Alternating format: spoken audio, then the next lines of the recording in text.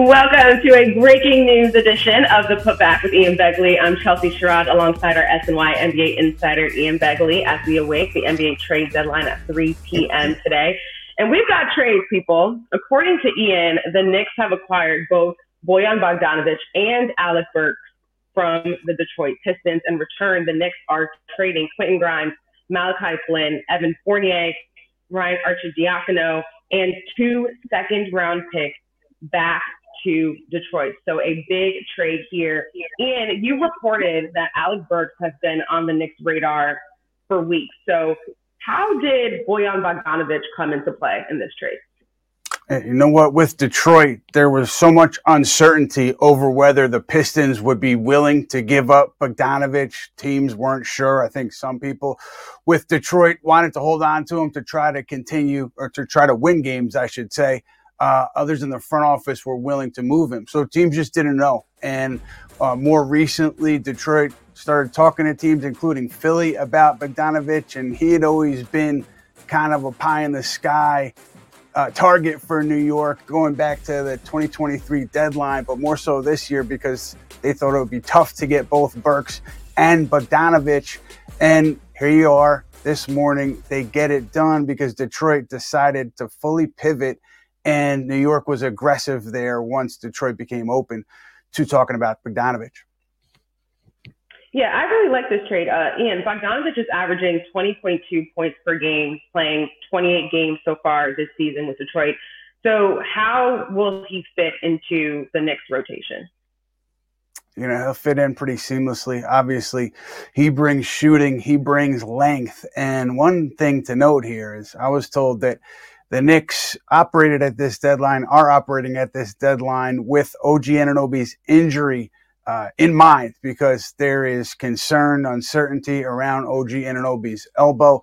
You know, they called it inflammation initially. Now they're calling it a bone spur irritation. I had heard late last week that he was making some progress, but he had missed games since then. So we weren't sure what was going on. Now I do know that the Knicks have some uncertainty and concern about OG Anunoby's health status. So I think that played into their desire to get a player like Bogdanovic, and maybe they're not done here looking for some insurance there. Yeah, for sure. As I said before, you talked for weeks about this reunion between Alec Burks and the Knicks. We know Tom Thibodeau is really high on Alec Burks. So he's back with the Knicks after they traded him to Detroit a couple of years ago. How much of the is he on Tom Thibodeau's club? Seamless because we know what Burks did here when he was in New York. He was a big part of that team that got the 4th seed, made a run to the playoffs. Tom Thibodeau talked all season long about his versatility, his ability to do whatever you ask of him. And so I know Thibodeau was among the people who felt that, hey, no matter what happens at this deadline, we have to be aggressive on Burks. We have to try to get Burks. Philadelphia was in there too as recently as late last night. But once they made a move for Buddy Hield, the Knicks had a clear path there to getting Burks. And so he will come off the bench for this team, barring injuries. He'll come off the bench for this team and help organize that second unit. And he'll take some of the pressure off of Jalen Brunson in terms of ball handling, playmaking. So that's what the Knicks were looking for, and that's what they got in Burks. Chelsea, one note on Bogdanovic. He is under contract for next season, partially guaranteed, and I think that's important too because New York had wanted to figure out a way to get a player under contract for next year so they could potentially use that player in a deal this offseason, so they checked off that box with Bogdanovic. Yeah, I think that was another big part of this trade. That's something that will definitely benefit the Knicks. Again, here's what the Knicks are sending to Detroit. So the Pistons are getting Quentin Grimes, Malachi Flynn, Evan Fournier, Ryan Arcidiacono, and 2 second-round picks. So first off, Ian, Quentin Grimes surprised some people when it was initially reported. So why do you think Grimes is in this deal? You know, there had been hope, I think, on both sides that they could figure something out in terms of a trade, whether it was February 8th today or the offseason. It was looking unlikely that they were going to be able to get something done here because the Bogdanovic factor was not fully known, right? If it was just if it was just Alec Burks, Quentin Grimes would not have been in this deal. He's in this deal because of Bogdanovic and because I think the Knicks also were hesitant to give up a first. They've been hesitant to give up a first in any of their conversations, including with Toronto on Bruce Brown. So I think Grimes is kind of the substitute there. And look, for whatever reason, the player and the team were not on the same page, on a different timeline. It seemed Knicks needing to win now, and they needed to try to use Grimes to fill some holes that they had in the roster. Again, I think he was going to be moved, whether it was today or in the offseason at some point, and he's gone today. I think, it probably hurts for both sides. Both sides wanted this to work out better than it had been. Grimes starting the season as the starting shooting guard, coming off the bench and, just not finding a consistent role with this club. I think he should do well in Detroit, though. He should have a good opportunity there to get the ball in his hands and make plays. Yeah, I agree. He's averaging about 7 points per game on 40% shooting from the field. So hopefully he does have more opportunities with the Pistons. Another big piece of this, Ian, is Evan Fournier, who's only played in 3 games this season, but his contract was one of the ones that intrigued a lot of teams. So where do you think this Evan Fournier piece kind of comes into play? Yeah, very attractive contract. Obviously, he could be under contract for next year, got the team option. But now I think for Detroit, it's more so, expiring salary. So the Pistons are able to free up some more money this summer. I mean, they're going to have a ton of cap space. They're going to be aggressive with that cap space. I think that there's some interest there in Nets big man Nick Claxton. So I wonder if they're competition for the Nets with Claxton. But this, for Detroit, was a way to clear up cap space, and that's why Fournier was valuable here. And, I hope for Evan Fournier, just as a human being, that he's able to get on the floor in Detroit, able to get some rhythm, because I think teams think he could still play. He could still knock down shots. It's just about him getting playing time. He wasn't getting it in New York. He was not thrilled with his position there. And so hopefully for him, he gets it now with the Pistons. Yeah, I think for Evan Fournier, it was kind of a matter of when, just as you've been reporting, Ian, and so now is the time. You talked about OG Anunoby's injury, the bone spur in his right elbow. Julius Randle is still sidelined for them. Mitchell Robinson will start on-court activities after the All-Star break. So how much did injuries create a sense of urgency for the Knicks at the deadline? Yeah, I think maybe not so much the Randall one. I think, within the team, there's still optimism that he can make it back. And because everybody knows that he wants to make it back, he's going to do everything he can to make it back. And I think there have been some good signs during this 2 to 3 week rehab process for Randall. So that's good. But I think it was really Anunoby and just the idea that there's uncertainty there and there's not really 100% sure when he can come back, when he will come back. So I think that factored in. And if you look at also, Grimes being hurt, I don't know if that factored into him being moved or not. I don't think he had a serious injury, but in particular, the Anunoby injury played a role. I do think when you look at the big men, though, and I think the Knicks, they had talks with Washington on Daniel Gafford, but with Precious Achiuwa playing better recently, to think that changed how aggressive they've been on trying to get a big man. Nothing is done until it's done, but the idea that you have Hartenstein, you have Achiuwa, maybe you're getting Robinson back later in the regular season, I think that led the Knicks to be less aggressive on the big man market. Yeah, I'd have to agree. Okay, there's still less than 3 hours until the NBA trade deadline, so we will be back at 2:45 to recap everything that happened with the Knicks and elsewhere. Ian and I will be joined by Jonathan Macri of Knicks Film School and Fred Katz of The Athletic. Ian, another question for you. With Bogdanovic and Burks coming in, we saw some other moves in the East so far this morning. So how do you think this trade helps the Knicks in their positioning in the Eastern Conference? Yeah, I think it helps them a lot. It gives them what they were looking for. And you talk about other teams in the East. I'm looking at Philadelphia because they've already traded for Buddy Hield. And I think they're still going to be aggressive, maybe looking for more shooting. So even without Joel Embiid, I think that's a challenging team. They still have Tyrese Maxey, Tobias Harris playing really well. So you look there, you look to see what else they can do. But I think with what the Knicks have done, they were able to shore up something they needed to shore up off the bench, scoring off the bench, playmaking. And then you have Bogdanovic, who's a very talented veteran and can really shoot the ball. So you think logically that with the Knicks doing this, Philly doing what they're doing, Boston obviously is going to mostly sit tight. Cleveland, we haven't heard much on yet. So based on where things are right now, it seems like the Knicks have really helped themselves in the East. Although with Cleveland, I would wait a little bit because they had been in on Royce O'Neal with the Nets. Dorian Finney-Smith with the Nets, I'm not sure that he's going to get moved because the Nets are asking for a lot. But I wonder if Cleveland is aggressive on Royce O'Neal and gets something done there, because that would kind of change how they look post-deadline too. Yeah, I think all of the moves that the Knicks have made so far this season have helped them get better. And I think that really says a lot. So, Ian, we've seen Jalen Brunson and others stretched out minutes-wise over the last few weeks. So what players currently on the Knicks roster could be impacted by their arrivals when it comes to playing time?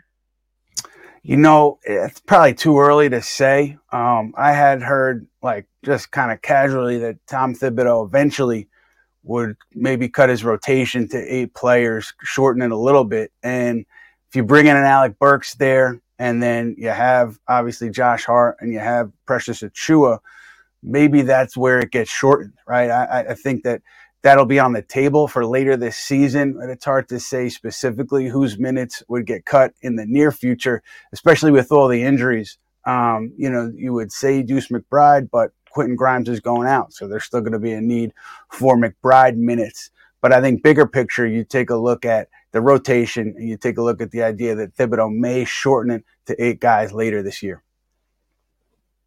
Yeah, Ian, I just want to follow up with you on both the contracts for Bogdanovic and Alec Burks. And you kind of mentioned this before, especially with Bogdanovic and how that benefits the Knicks. But what do these contracts really mean as far as the Knicks, cap space wise, and even looking forward, towards the summer and other things that they want to get done? Right. Yeah. It doesn't really impact the cap space situation. And I think it puts them a little bit closer to the cap that they're at this year after signing DiVincenzo, the number they can't go over for this year. But you look ahead, right? You look at the summer, that gives them a salary in Bogdanovic. I think it's around $20 million off the top of my head for next year. That gives them a salary to move if they decide to go be aggressive and go after a top player. And I think that is still part of the plan here. When you get to the summer, you get into next season, you see who's available, Karl Towns, who's going to be available. And I think you go from there if you're in the Knicks. So Bogdanovic gives you an attractive player, an attractive salary to put in a trade. And that's something that they may not have had, without this deal. If they just got Alec Burks, they wouldn't have had that, because Burks is an unrestricted free agent this summer. And even if they had signed Burks to an extension, he wouldn't have been trade eligible until early August. So that would have really impacted their ability to get something done this summer. But getting Bogdanovic in here, I think that changes the calculus a little bit. And they were able to thread this tight needle, right? They needed a bench scorer, somebody impactful who could come in right away and help them. And they were also looking for a player under contract for next year. It was difficult to find that in one player. Bruce Brown checked those boxes. But I think with Toronto and also with Utah and Clarkson, the price was high, draft compensation was high. And I think, I don't know if he's fully off the market at this point, Clarkson and Utah, but teams have said, Danny Ainge is asking for a ton. So it seems right now that he's less likely to be dealt. But I think that's where you are with this whole thing. The Knicks were able to find what they needed in 2 players as opposed to having to check both boxes with 1 player. Yeah. Beyond these acquisitions, Ian, how well are the Knicks set up for going for a top player this summer? Yeah, I think that they're kind of where they were entering today. And the way you look at it, to me, is the first-round picks, right? Because Toronto had wanted good draft compensation for Bruce Brown. Again, Utah and Clarkson, same thing. But they were able to do these deals without including first-round picks, and they were able to do the Anunoby deal without including first-round picks. So I think right now they are able to trade as many as 8 first-rounders, and that's their own, and that's other teams' first-rounders. And so just to maintain that number of first-round picks going into a summer where you may want to make a significant trade, I think that's big for the Knicks. It's just the draft competition. And then, you look at the salaries. Bogdanovic, Miles McBride, his extension, he is trade eligible, I believe, on June 30th. So he's a player who, if they choose to go that route, the salary helps them there. They don't have a lot of personnel to offer, but that draft compensation, I think that's what would maybe put them over the top in a conversation for one of the big name players in this league. Yeah, good to know. I know a lot of Knicks fans are still waiting for that one big splash from the team. The biggest name that has been attracted to the Knicks in the build-up to today, Ian, has been Dejounte Murray with the Hawks. Why did that not work out? And could there be a future match between the two? I think part of it was price point. Like when the Knicks, I knew that there were some people who really liked Murray and liked his fit with Jalen Brunson in particular. But, that was back when, even before the OG Anunoby deal happened. And so once the Anunoby deal happens and then they go on a tear, right? I think, what were they, 12-2, 13-2 in January with Anunoby. So they go on a big run. And I think that changed their thinking on bringing in a big player like Murray at the deadline because things were going so well. And if you brought a player like Murray in, obviously you're disrupting your starting lineup, you're disrupting your rotations, and that's tough to do at this point in the season. So I think the Knicks' success lately had a lot to do with where they were ultimately on Dejounte Murray. He could still be moved. I know people have reported on New Orleans being in there. They have been in there. I think CJ McCollum was who Atlanta was asking for in terms of a package there. I don't think there's momentum, though, because on Murray's side and the Hawks side, I would say this, there is not a huge appetite to go to that market, I don't think. So I don't think there's momentum there. So then you look at the Lakers and what they do, how aggressive do they get on a Bruce Brown or a Murray. So I don't think he's off the table. But for the Knicks, it just didn't make sense. Yeah. Just reiterating this trade for the Knicks again. So according to Ian, the Knicks have acquired Bojan Bogdanovic and Alec Burks from the Detroit Pistons. And in return, the Knicks are sending Detroit Quentin Grimes, Malachi, Flynn, Evan Fournier, Ryan Arcidiacono, and 2 second-round picks to the Pistons. So Ian, both Bogdanovic and Burks are backcourt players. So what does this trade mean for Miles McBride's spot in the rotation moving forward? Yeah, I think that's where you look, right, in terms of whose minutes are going to be impacted. I think it's logical to look at McBride because Josh Hart, who's starting with the injuries, but let's say even with the Knicks fully healthy, Josh Hart would be getting minutes off the bench. And obviously you need a big man, so Precious Achiuwa would be getting minutes off the bench. And then you have Burks. So it seems to me that if Tom Thibodeau goes with that 8-man or even 9-man rotation, Miles McBride could be the one who's on the outside looking in. And that wouldn't be a reflection on McBride's play because he's been as good or better than the Knicks could have asked, given all the injuries, given the situation here. McBride has been a very good shooter and defender for this team. He stepped up big time. So I don't want to put the cart before the horse here and trying to guess like who's out of the rotation or whose minutes are going to get clipped. But if you look at it logically, it would probably be McBride. But the one thing with the Burks deal, though, is you can put the ball in his hands now, right? And so then you could move McBride off the ball. And I think McBride thrived off the ball as a shooter more than he did with the ball in his hand. So maybe this puts McBride in a more comfortable position in his minutes with Alec Burks. Yeah, I think that's a really good point. So, Ian, you said earlier that the Knicks might not be done. So is there a chance that there's another deal before 3 p.m.?